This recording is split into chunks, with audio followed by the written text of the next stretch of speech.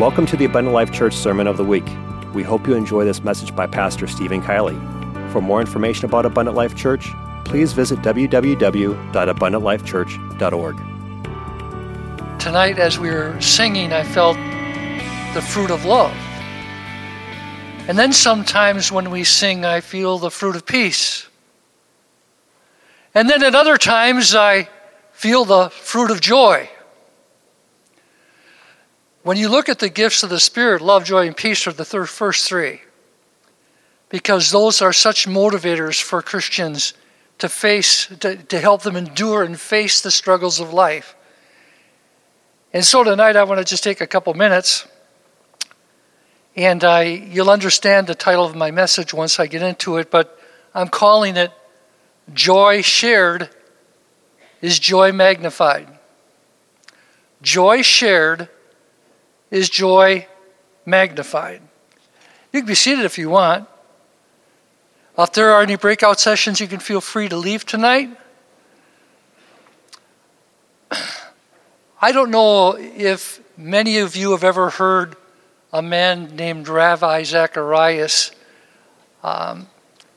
He was a Christian apologist, very intelligent man, and many times when he would start his dissertations, he would start it with a moment of brevity. So tonight, I want to just share a little story with you, because joy and laughter break down barriers. Good public speakers are aware of that. Let me give you an example. I came across this. I can't say it's a real story, but it could be. It could really be a real story. And I relate to the story because I'm in it, I think. So here's the story. A large passenger plane is on its way across the Atlantic. It flies constantly at 500 miles per hour at 35,000 feet. When suddenly an F-22 Raptor appears. Now, the pilot of the fighter jet slows down, flies alongside the Airbus, and greets the pilot on the passenger's plane by radio. Airbus flight, a boring flight, isn't it? Take care and have a look here. He rolls his jet on its back, accelerates, breaks through the sound barrier, rises rapidly to a dizzying height, only to swoop down almost to sea level in a breathtaking dive. He loops back next to the plane and asks, "Well, how was that?" Now, the passenger pilot answers, "Very impressive. But now, have a look here."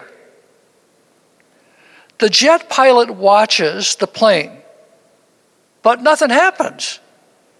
It continues to fly stubbornly straight with the same speed.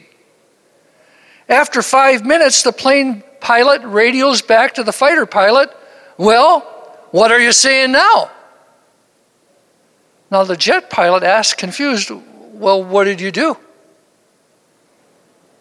Well, the passenger pilot says, "I got up, I stretched my legs, I went to the back of the flight to the bathroom, got a cup of coffee, and I'm eating a cinnamon cake." So what he's really saying is, when you get older, you don't need the stunts. There are sometimes our perspective changes on the things we're participating in. And so I wanted to start with that just to give you a little laugh before we started, because like I said, laughter is a very powerful and potent thing in a person's walk for God. Let me share that by reading 1 Peter 1, 6 through 9. Now Peter's writing this, and he says, "In all this you greatly rejoice, though now for a little while you've had to suffer grief and all kinds of trials. These have come so that the proven genuineness of your faith, of greater worth than gold, which perishes even though refined by fire, may result in praise, glory, and honor when Jesus Christ is revealed. Though you have not seen him, you love him. And even though you do not see him now, you believe in him. And notice what he says, and are filled with an inexpressible and glorious joy. For you are receiving the end result of your faith, the salvation of your souls. Though you don't see him, you love him. And even though you do not see him now, you believe in him. And you are filled with, the King James Version, I believe, calls it joy unspeakable. Now that song, Joy Unspeakable, was written by a man named Barney Warren. And that was written back in 1900. And when he wrote that message, the whole song carried a message of exhilaration in a person's walk for God. Now we sang the chorus, but we didn't sing the verses. I just want to read one of the verses to you so that you can remember it as you sang it years ago. I have found the joy no tongue can tell, how its waves of glory roll. It's like a great or flowing well springing up within my soul. Again, I say that the very strength of our walk is based on our attitude. And it's not an accident that the Bible tells us that when God gave us the gifts of the Spirit, he gave them for the reason of profitability not only in our walk, but in other people's walks. Joy shared is joy magnified. Now, we talked for several weeks about the book of Nehemiah. Well, I want to jump back there for just a moment because in the 8th chapter, something takes place that reflects on what I'm sharing tonight.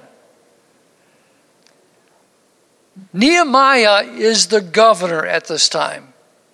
Ezra is the prophet. He's the minister. He's the priest. Nehemiah governs, but Ezra teaches. Now, I'm going to start reading from verse 1 in chapter 8 of Nehemiah. Now, all the people came together as one in the square before the water gate. They told Ezra, the teacher of the law, to bring out the book of the law of Moses, which the Lord had commanded for Israel. So on the first day of the 7th month, Ezra the priest brought the law before the assembly, which was made up of men and women, and all who were able to understand. He read it aloud from daybreak till noon as he faced the square before the water gate in the presence of the men and women and others who could understand. And all the people listened attentively to the book of the law. Ezra, the teacher of the law, stood on a high wooden platform built for the occasion. Beside him on his right stood Matthiah, Shema, and I won't go through all these names. And in verse 5 it says, Ezra opened the book. All the people could see him because he was standing above them. And as he opened it, the people all stood up. Ezra praised the Lord, the great God. And all the people lifted their hands and responded, Amen, Amen. Then they bowed down and worshiped the Lord with their faces to the ground. The Levites instructed the people in the law while the people were standing there. They read from the book of the law of God, making it clear and giving the meaning so that the people understood what was being read. Then Nehemiah the governor, Ezra the priest and the teacher of the law, and the Levites who were instructing the people said to them all, This day is holy to the Lord your God. Do not mourn or weep. For all the people had been weeping as they listened to the words of the law. And notice what Nehemiah said in verse 10. Nehemiah said, "Go and enjoy choice food and sweet drinks, and send some to those who have nothing prepared. This day is holy to our Lord. Do not grieve, for the joy of the Lord is your strength." Think about that. From the morning through most of the entire day, the people worshiped, they grieved, they repented. It was a solemn assembly. But when Nehemiah got up there, he looked at the people and said, "These are all essential things that you're doing. It's great to hear the word of God. We have to hear the word of God. We have to respond to the word of God through a repentant heart and humility. But rest assured that it's the joy of the Lord that's going to be your strength. It's not your solemn assembly. It's not your grief. It's not your repentance. It's your joy that sustains you in your walk for God. It's not the sorrow of the Lord. It's not the brokenness of repentance. But the joy of the Lord is your strength. Notice what Solomon says concerning this. He says in Proverbs 17:22, and he sums it up really nice. "A merry heart does good, like medicine, but a broken spirit dries the bones." There are times of solemn assemblies, but there have to be joyful moments that the church rejoices in the Lord. The very foundation of praise is built on two principles. The very foundation of praise is built on two essential principles. One is brokenness, and the other one is joy. Pain may endure for the night, but joy comes in the morning. See, how do those two pieces fit together? Brokenness reflects the human condition. Joy reflects the dimension of God in our condition. And I'm not just talking about a smile. I'm talking about jubilant worship, which cannot be contained. To the worshiper, it provides liberty and freedom of spirit, and it glorifies his Creator. Notice, let me give an example of joyful worship. In Luke the 19th chapter,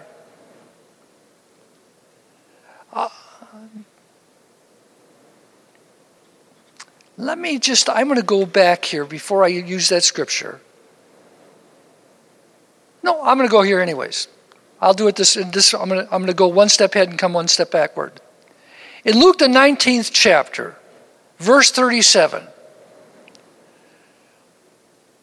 Now when Jesus approached the descent of Mount of Beta Zeta, I don't know if I pronounced that right, all the crowds of disciples began rejoicing and praising God with loud voices for all the mighty works that they had seen.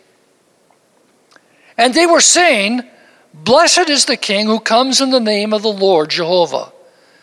Peace in heaven and glory in the highest." But some of the Pharisees from among the crowds were saying to him, "Rabbi, rebuke your disciples." He said to them, "I say to you, that if these would be silent, the stones would be crying out loud." Again, I point out, the worship expressed here in these verses is not a chanting type of worship. It's the kind of worship that is expressed when David danced before the Lord God, when the ark was brought to the house of the Lord. That's found in 2 Samuel, the 6th chapter, verse 14. This is a type of worship based and mixed with joy. Okay? You know, I have to confess, I'm going to carnal for a little bit. I have not had a good bowl of chili for such a long time. I love chili. I really love chili. I hate tomatoes, but I love chili.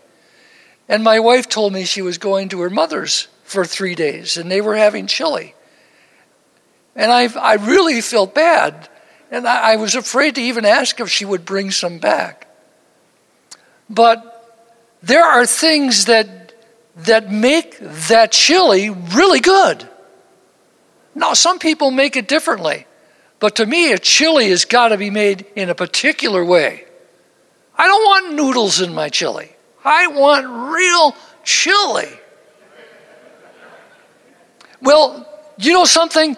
There's all types of worship. And people can throw whatever they want into worship.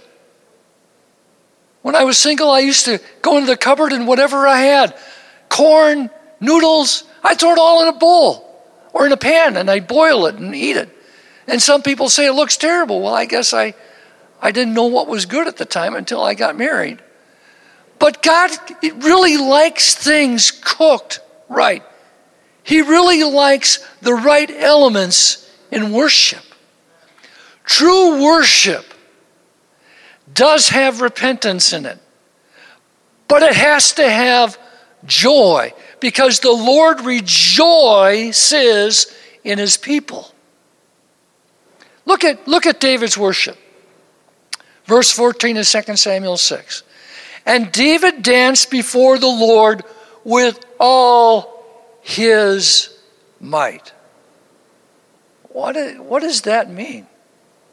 With all his might. Every part of his body that could move was moving. There was a jubilancy in what he was doing. There were sounds coming from his lips that could not be separated from laughter to cries of joy and tears flowing down his face. He was totally enveloped before the Lord. And he was wearing his priestly garment. So David and all the people of Israel brought up the ark of the Lord with shouts of joy and the blowing of ram's horns. I was talking to somebody today, and they used to have a TV show on, and I don't even remember the name of it anymore, but I remember that there were 3 doors. Was it The Price is Right or something like that? And you had to pick a door. And behind one door there might be a booby prize, and behind the next door there might be a vacation, or on the third door maybe a car. Now, imagine someone comes to church, and they're looking for a church. And they have to pick a door. Out of one door comes groaning and sorrow and pain. Out of another door behind the second curtain there's jubilant laughter, joy overflowing. And out of the third door, there's no sound at all. Which door do you think they'll choose? Joy. Do you realize when I came to church, I was 20 years old. I was really messed up. A lot of you were messed up, so I don't feel bad saying that. A lot of your lives were just a wreck when you tried to find hope to live by and you found God. But when I came to that little Pentecostal church, Parkway, in 1972, there were only about 35 people there at the time. We were in the old sanctuary.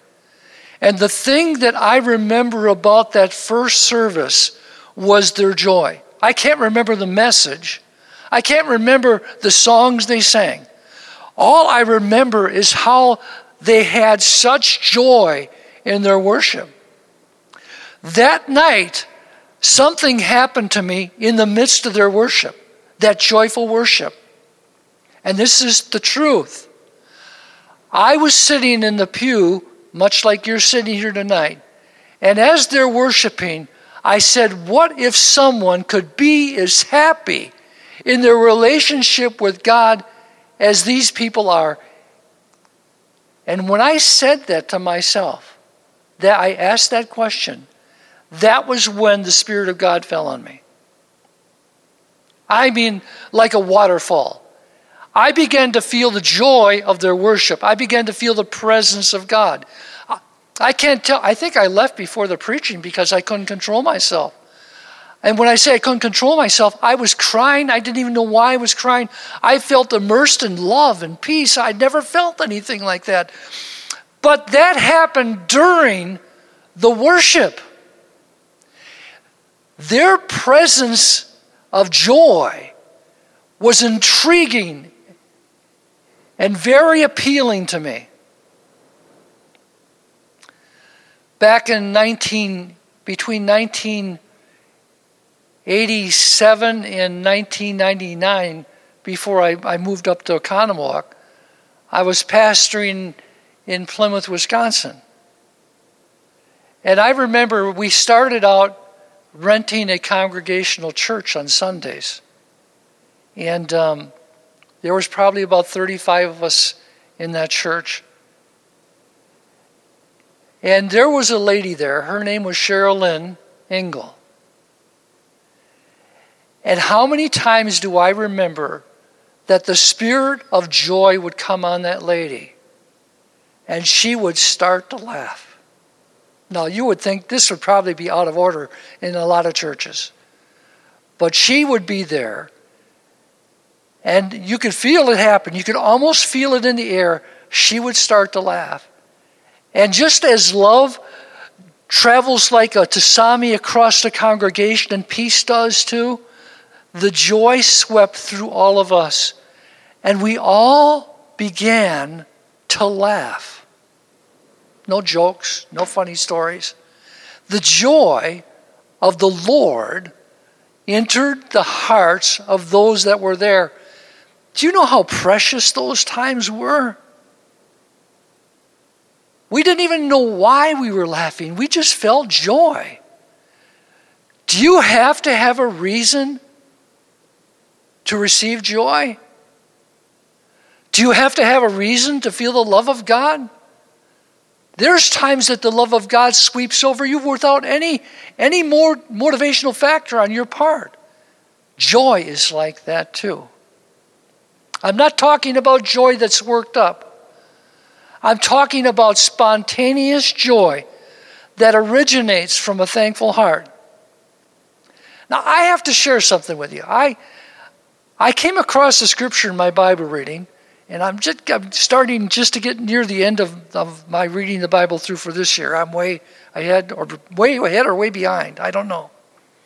I came across these verses in Matthew 9.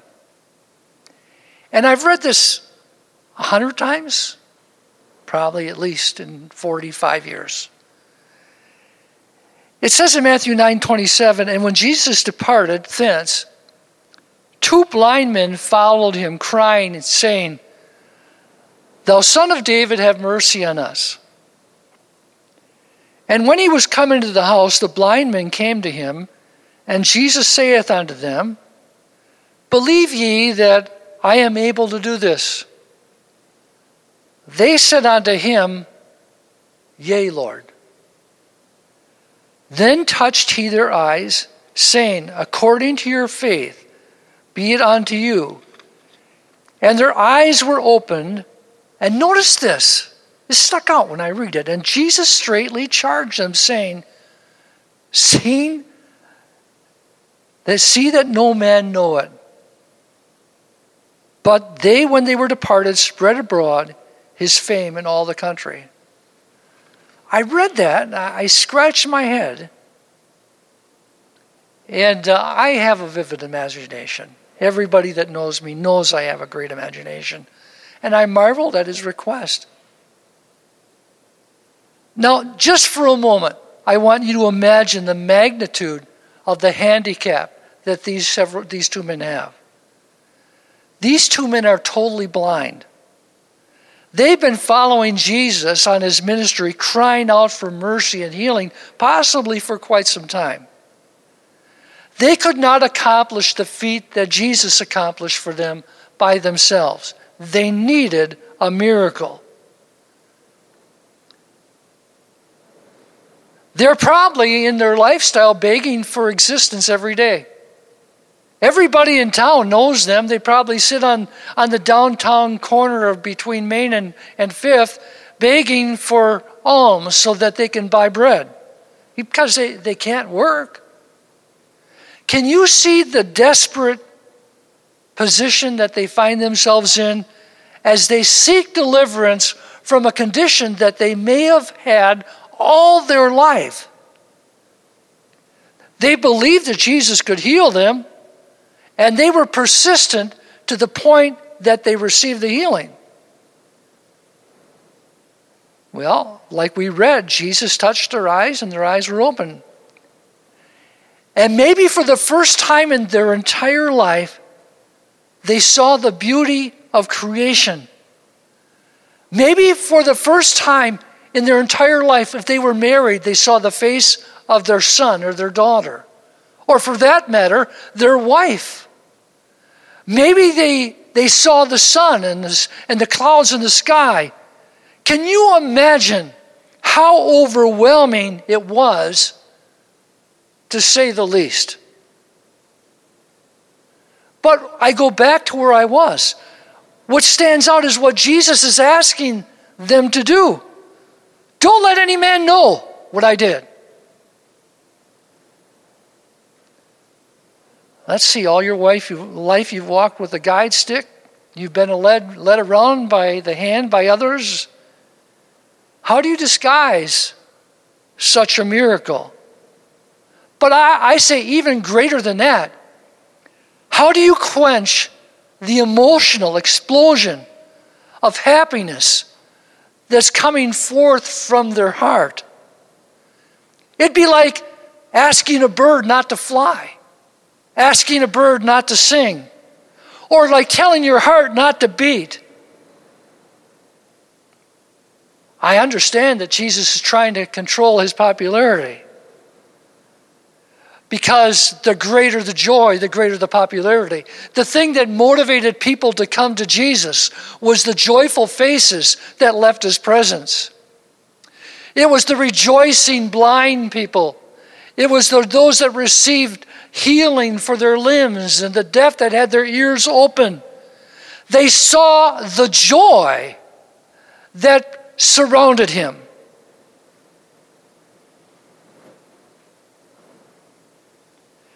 Let's go to another example. See, this doesn't happen just once. In Mark, the 7th chapter, verse 32, it says, "Then they bring unto him one that was deaf, and had an impediment in his speech. And they beseech him to put his hand upon him. And they took him aside from the multitude, and he put his fingers into his ears, and he spit and touched his tongue.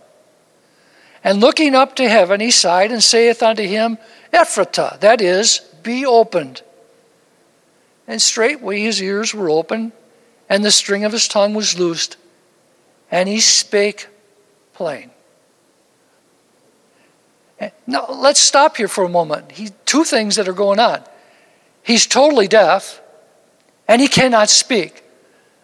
Now, sometimes when you cannot hear, it might be difficult to speak because you cannot hear your voice. But in this case, I think he had something that physically was wrong with his speech, because the Bible says he opened the string of his tongue. He did surgery on his tongue. He loosed his tongue, and he opened his ears. And then in verse 36 it says, "And he charged them that they should tell no man." But the more he charged them, so much more a great deal they published it. And were beyond measure astonished, saying, "He hath done all things well. He maketh both the deaf to hear and the dumb to speak."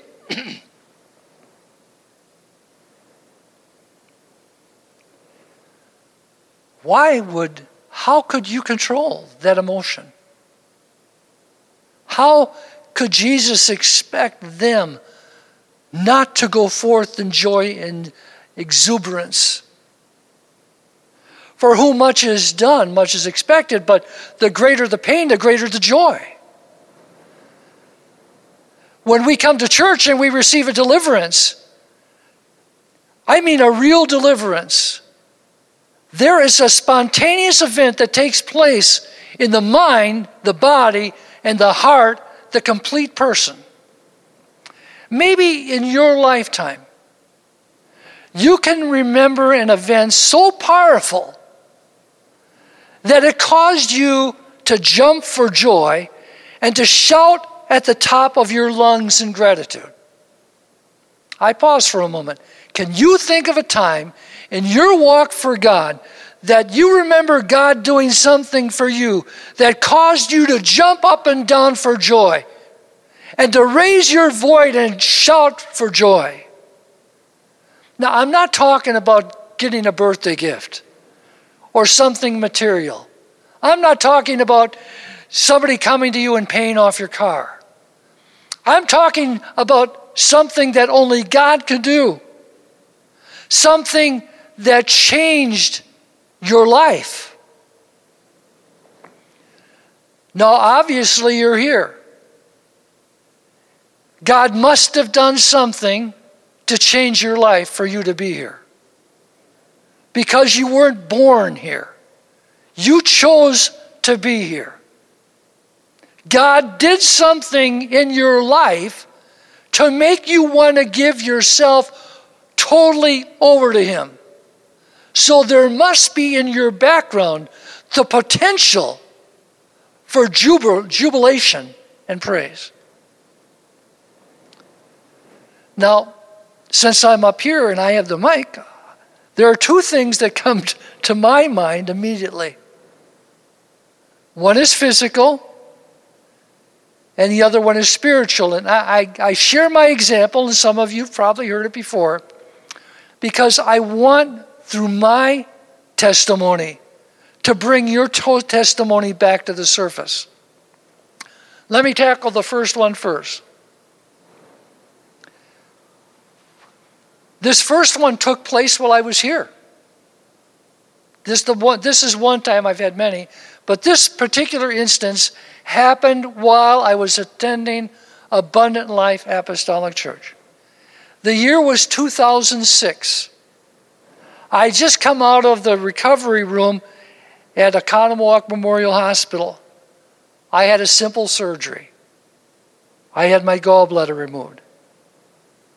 It was when I was getting ready to leave the emergency or the recovery room that I had a severe pain in my head. So severe was the pain that I thought I was going to pass out.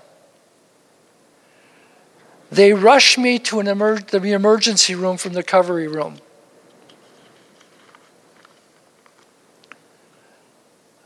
They gave me an MRI, and I remember the doctor coming into that little emergency room, and I remember looking at his face and the concern that I saw in his voice when he shared the results of that MRI.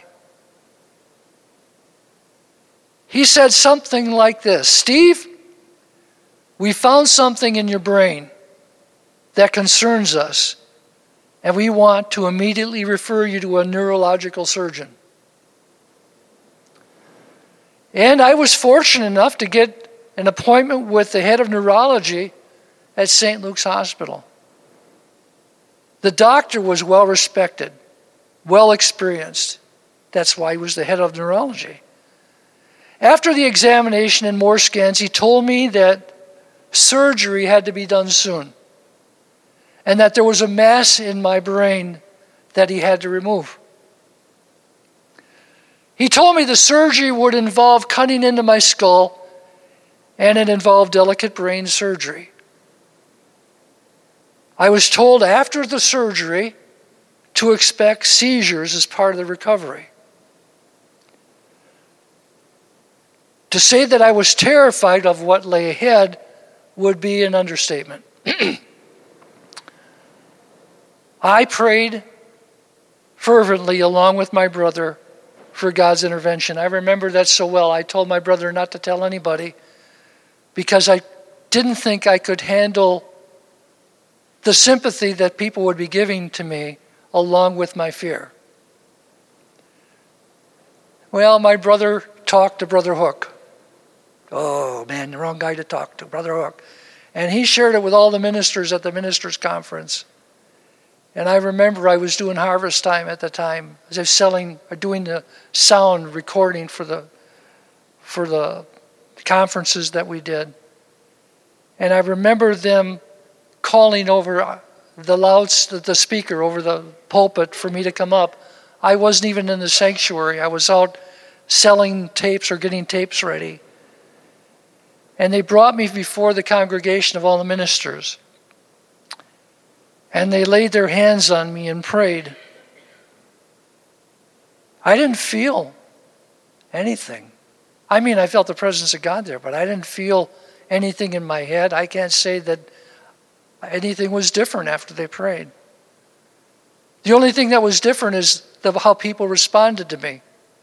Just as I feared, it was like each person that talked to me was trying to say goodbye. Oh, Brother Kielley, you've been such a wonderful guy. Not what I needed to hear. Well, the neurologist decided that before the surgery, which was coming up, he wanted to do one more MRI so he could map out exactly, again, how he was going to go in and do this. So we came to his office just before the surgery. My brother, my wife, and myself. And he took the scan and he put it on one of those little lighted shields. And he looked at it, and he looked at it again, and he stared at it some more. And then he turned around, walked away from us, and picked up his phone and called the radiology department at St. Luke's Hospital and asked them what they had done because he could not find any tumor in my brain.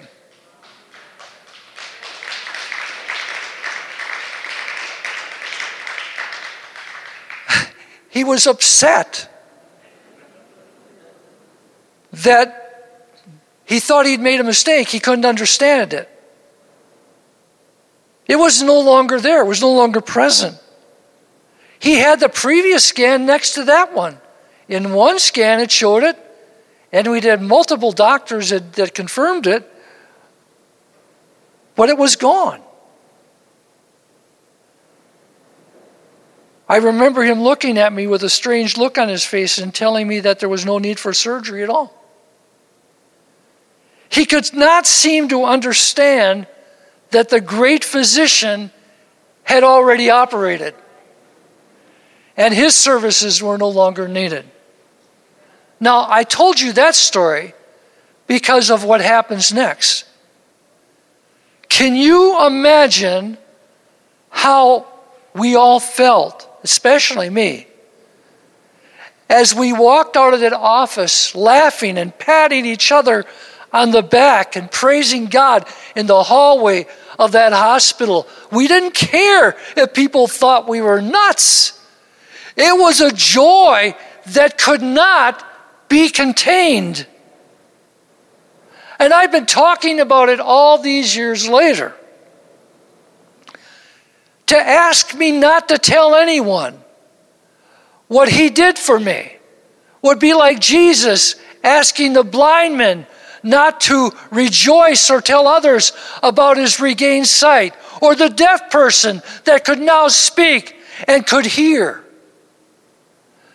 It shouldn't take a pastor or a teacher to come up to a pulpit and encourage you to have joy and to share your testimony. My next example is of a spiritual nature. This takes place when I'm 20 years old. And I shared a little bit about my coming to church the first service. I had got baptized about a month after that first visit. I'd stopped coming to church, and then the Lord just brought conviction on me. I came in and I repented and was baptized. And the following week, me and my brother Rick and Liz were at our Sunday evening service. Now, I can talk about them because I don't see either of them here, and that's their fault. If it gives me free rein, they can't interrupt me. But Rick and Liz came in about the same time I did. They were only about a month or two before me. None of us were very well versed in Scripture. I have to tell you this before I tell you the rest of the story. I had never, ever in my entire life sat in a home Bible study. I'd only been coming to church a few times. I had never had anybody talk to me about what was going to happen that night. No one gave me instructions, nothing. So I'm going to tell you the story. Brother Frank Tamil had preached that night. And I can't remember, it was a motivational message. I'm sure it was anointed. And after service was over, as was the custom, everyone came to the altar to pray. Now, me and my brother had grown up in a very Protestant, ecumenical church. We went to Methodist church and we went to Lutheran church growing up. My prayer skills probably were like you when you first come to church. Maybe you were farther along than me, but I didn't have any prayer skill at all. My prayer was very non-existent. I remember after coming up to the altar, I knelt on the floor beside those people that were there because they were praying and I didn't want to stand out. They were exuberant.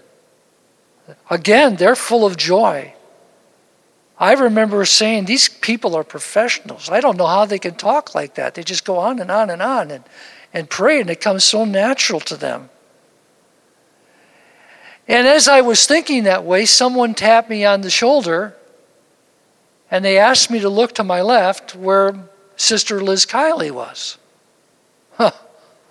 I knew my sister-in-law. I'd known her for many years because Rick dated her for a while, and we'd spent much time together. So I knew what kind of a person she was. She's a wonderful person. I better make sure I say that. I didn't know a lot of the people around me very well, but I knew her. And there she was. She had the biggest smile on her face. There were tears running down her face. She was laughing and crying. I couldn't make out exactly what she was doing at any particular moment. All I know is she was excited and happy. And then somebody leaned down and whispered in my ear and said, your sister-in-law just received the Holy Ghost. Yeah, I see that expression on your face. I had no clue. Holy Ghost. I had no idea what they were talking about. But I did know this. Bear with me. Whatever she got, I wanted it. I wanted to have the joy that she was experiencing. There isn't a person in Oconomowoc or in Waukesha County or in the state of Wisconsin that doesn't want joy, that doesn't want peace, that doesn't want love. They need to see it in us. And when they see it in us, they'll desire it for themselves. You know, after I saw that, I got a little bit more desperate in my prayer. I started to call out on his name, the name of Jesus. I just called out on his name, saying the name over and over again.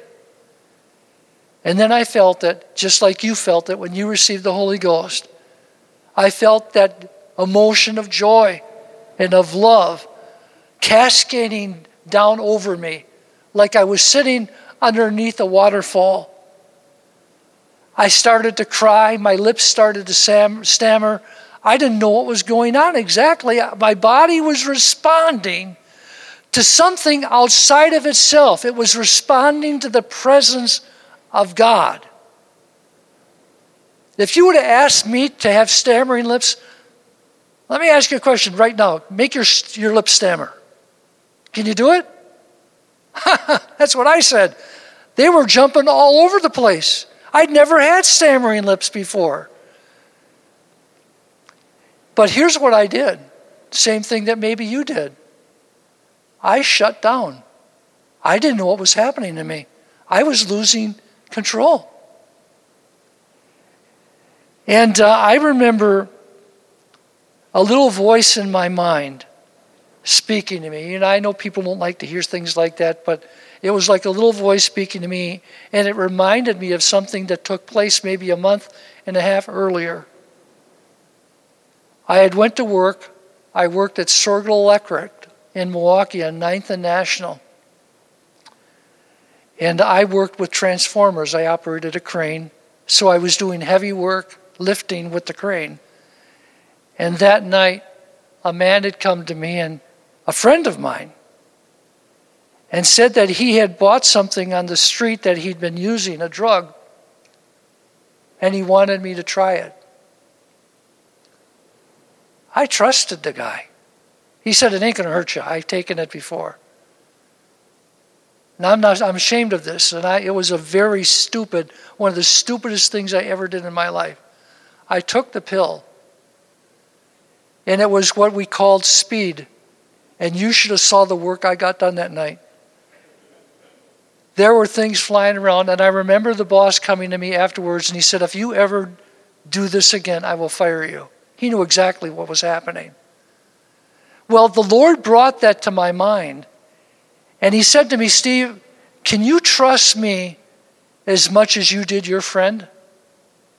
Do you have as much trust for me as your friends? And I decided at that moment I could trust God much more than I could trust any friend. And to make a long story short, I surrendered to what I was feeling. I surrendered to the movement of the Spirit. And I began to allow the joy and the peace and the love to flood and flow through me. The more I spoke, and I started to speak in language I didn't even know what it was. But I didn't care. Because all I know is the more I spoke, the greater I felt. The more I yielded my mouth, my lips, my tongue, my being to God, all I know is the love and the peace grew greater and greater. No one had taught me about speaking in tongues. But I was being born again. I began to love these people like I'd never loved before. You know, when we've got to get up behind the pulpit and tell people that they have to love one another, they've got to start loving one another. Do you know what we're saying? That we're not in communication with God. Because love is of God. And everyone that loveth is born of God. True love, or the essence of God, comes from our relationship with God. If I cannot love my brother, I am indirectly saying that I have no fellowship with God. Because the Holy Spirit is a vessel or a tube that allows the love of God to flow through me to others. If I say I can't love my brother, I am really saying I have put on a valve on my life and shut off the presence of God. When you have the Spirit of God in you, it will change everything about you. Okay, I'm watching the clock. I think Brother Russ said it was off, so it's probably running fast. So I probably got a few extra minutes. But I want to share what happened next. You know, God, the devil always tests you. I know you heard this, but I love telling this story. I was the last person at the altar. I didn't want anybody to leave. I was hugging everybody. Mr. Introvert was hugging women, children, boys, girls, anyone. Love was just flowing off of me. And then, as I was one of the last people, Sister Barch I remember this name all these years later. She came up to me and she was crying. And it wasn't tears of joy. She had T-boned my maroon 66 Mustang in the parking lot. T-boned it, right? The driver's door. Smashed it in. Now, if that would have happened again, and I know some of you have heard the story, but let me say it one more time. It was like that car was the most important thing in my life. I didn't own a home. I had put all my money together to have something nice, and now that was gone. But you know what? What God had put inside here changed what should have happened up here.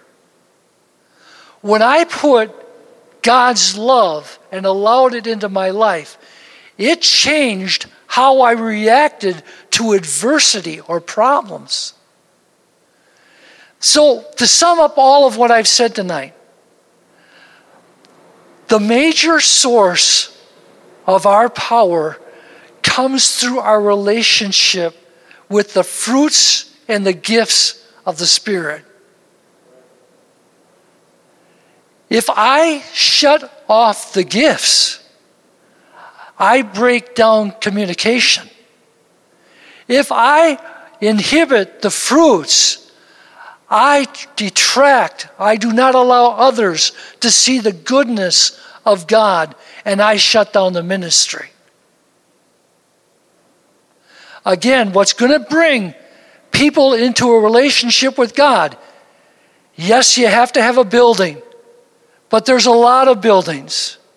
The thing that will attract them to the altar and to God is your relationship to God, your exuberancy in worship, and your love for one another. That's door number one, and that's the winner. I think I had a verse I wanted to end with. I can't remember what it was, but I really liked it when I wrote it down.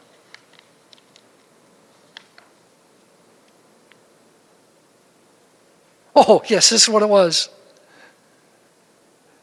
I read this. I love reading the Bible. I come across these things and I say, wow, I never thought about that way. Mark 7:24. Jesus left that place and went to the vicinity of Tyre. He entered a house and did not want anyone to know it, yet he could not keep his presence secret. He was trying to hide. The ministry is so overwhelming. He goes into a home in the vicinity of Tyre, and he doesn't want anybody to know that he's there, but he could not keep his presence secret. You start spreading joy.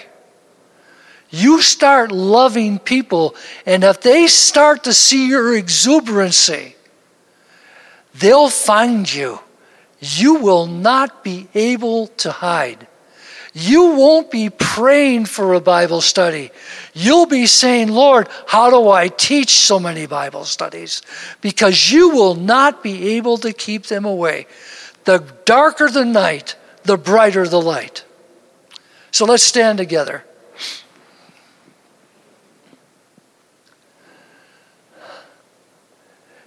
It is joy unspeakable, and it is full of glory.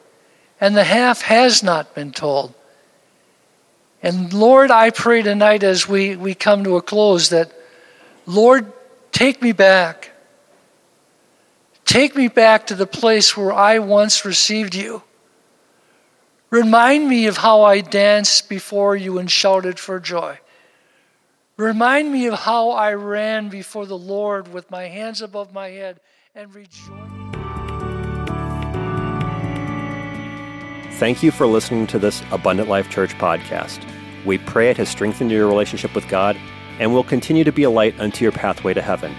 If you have any questions or comments regarding this podcast, please telephone our ministerial team at 262-965-5177 or email us at info@abundantlifechurch.org.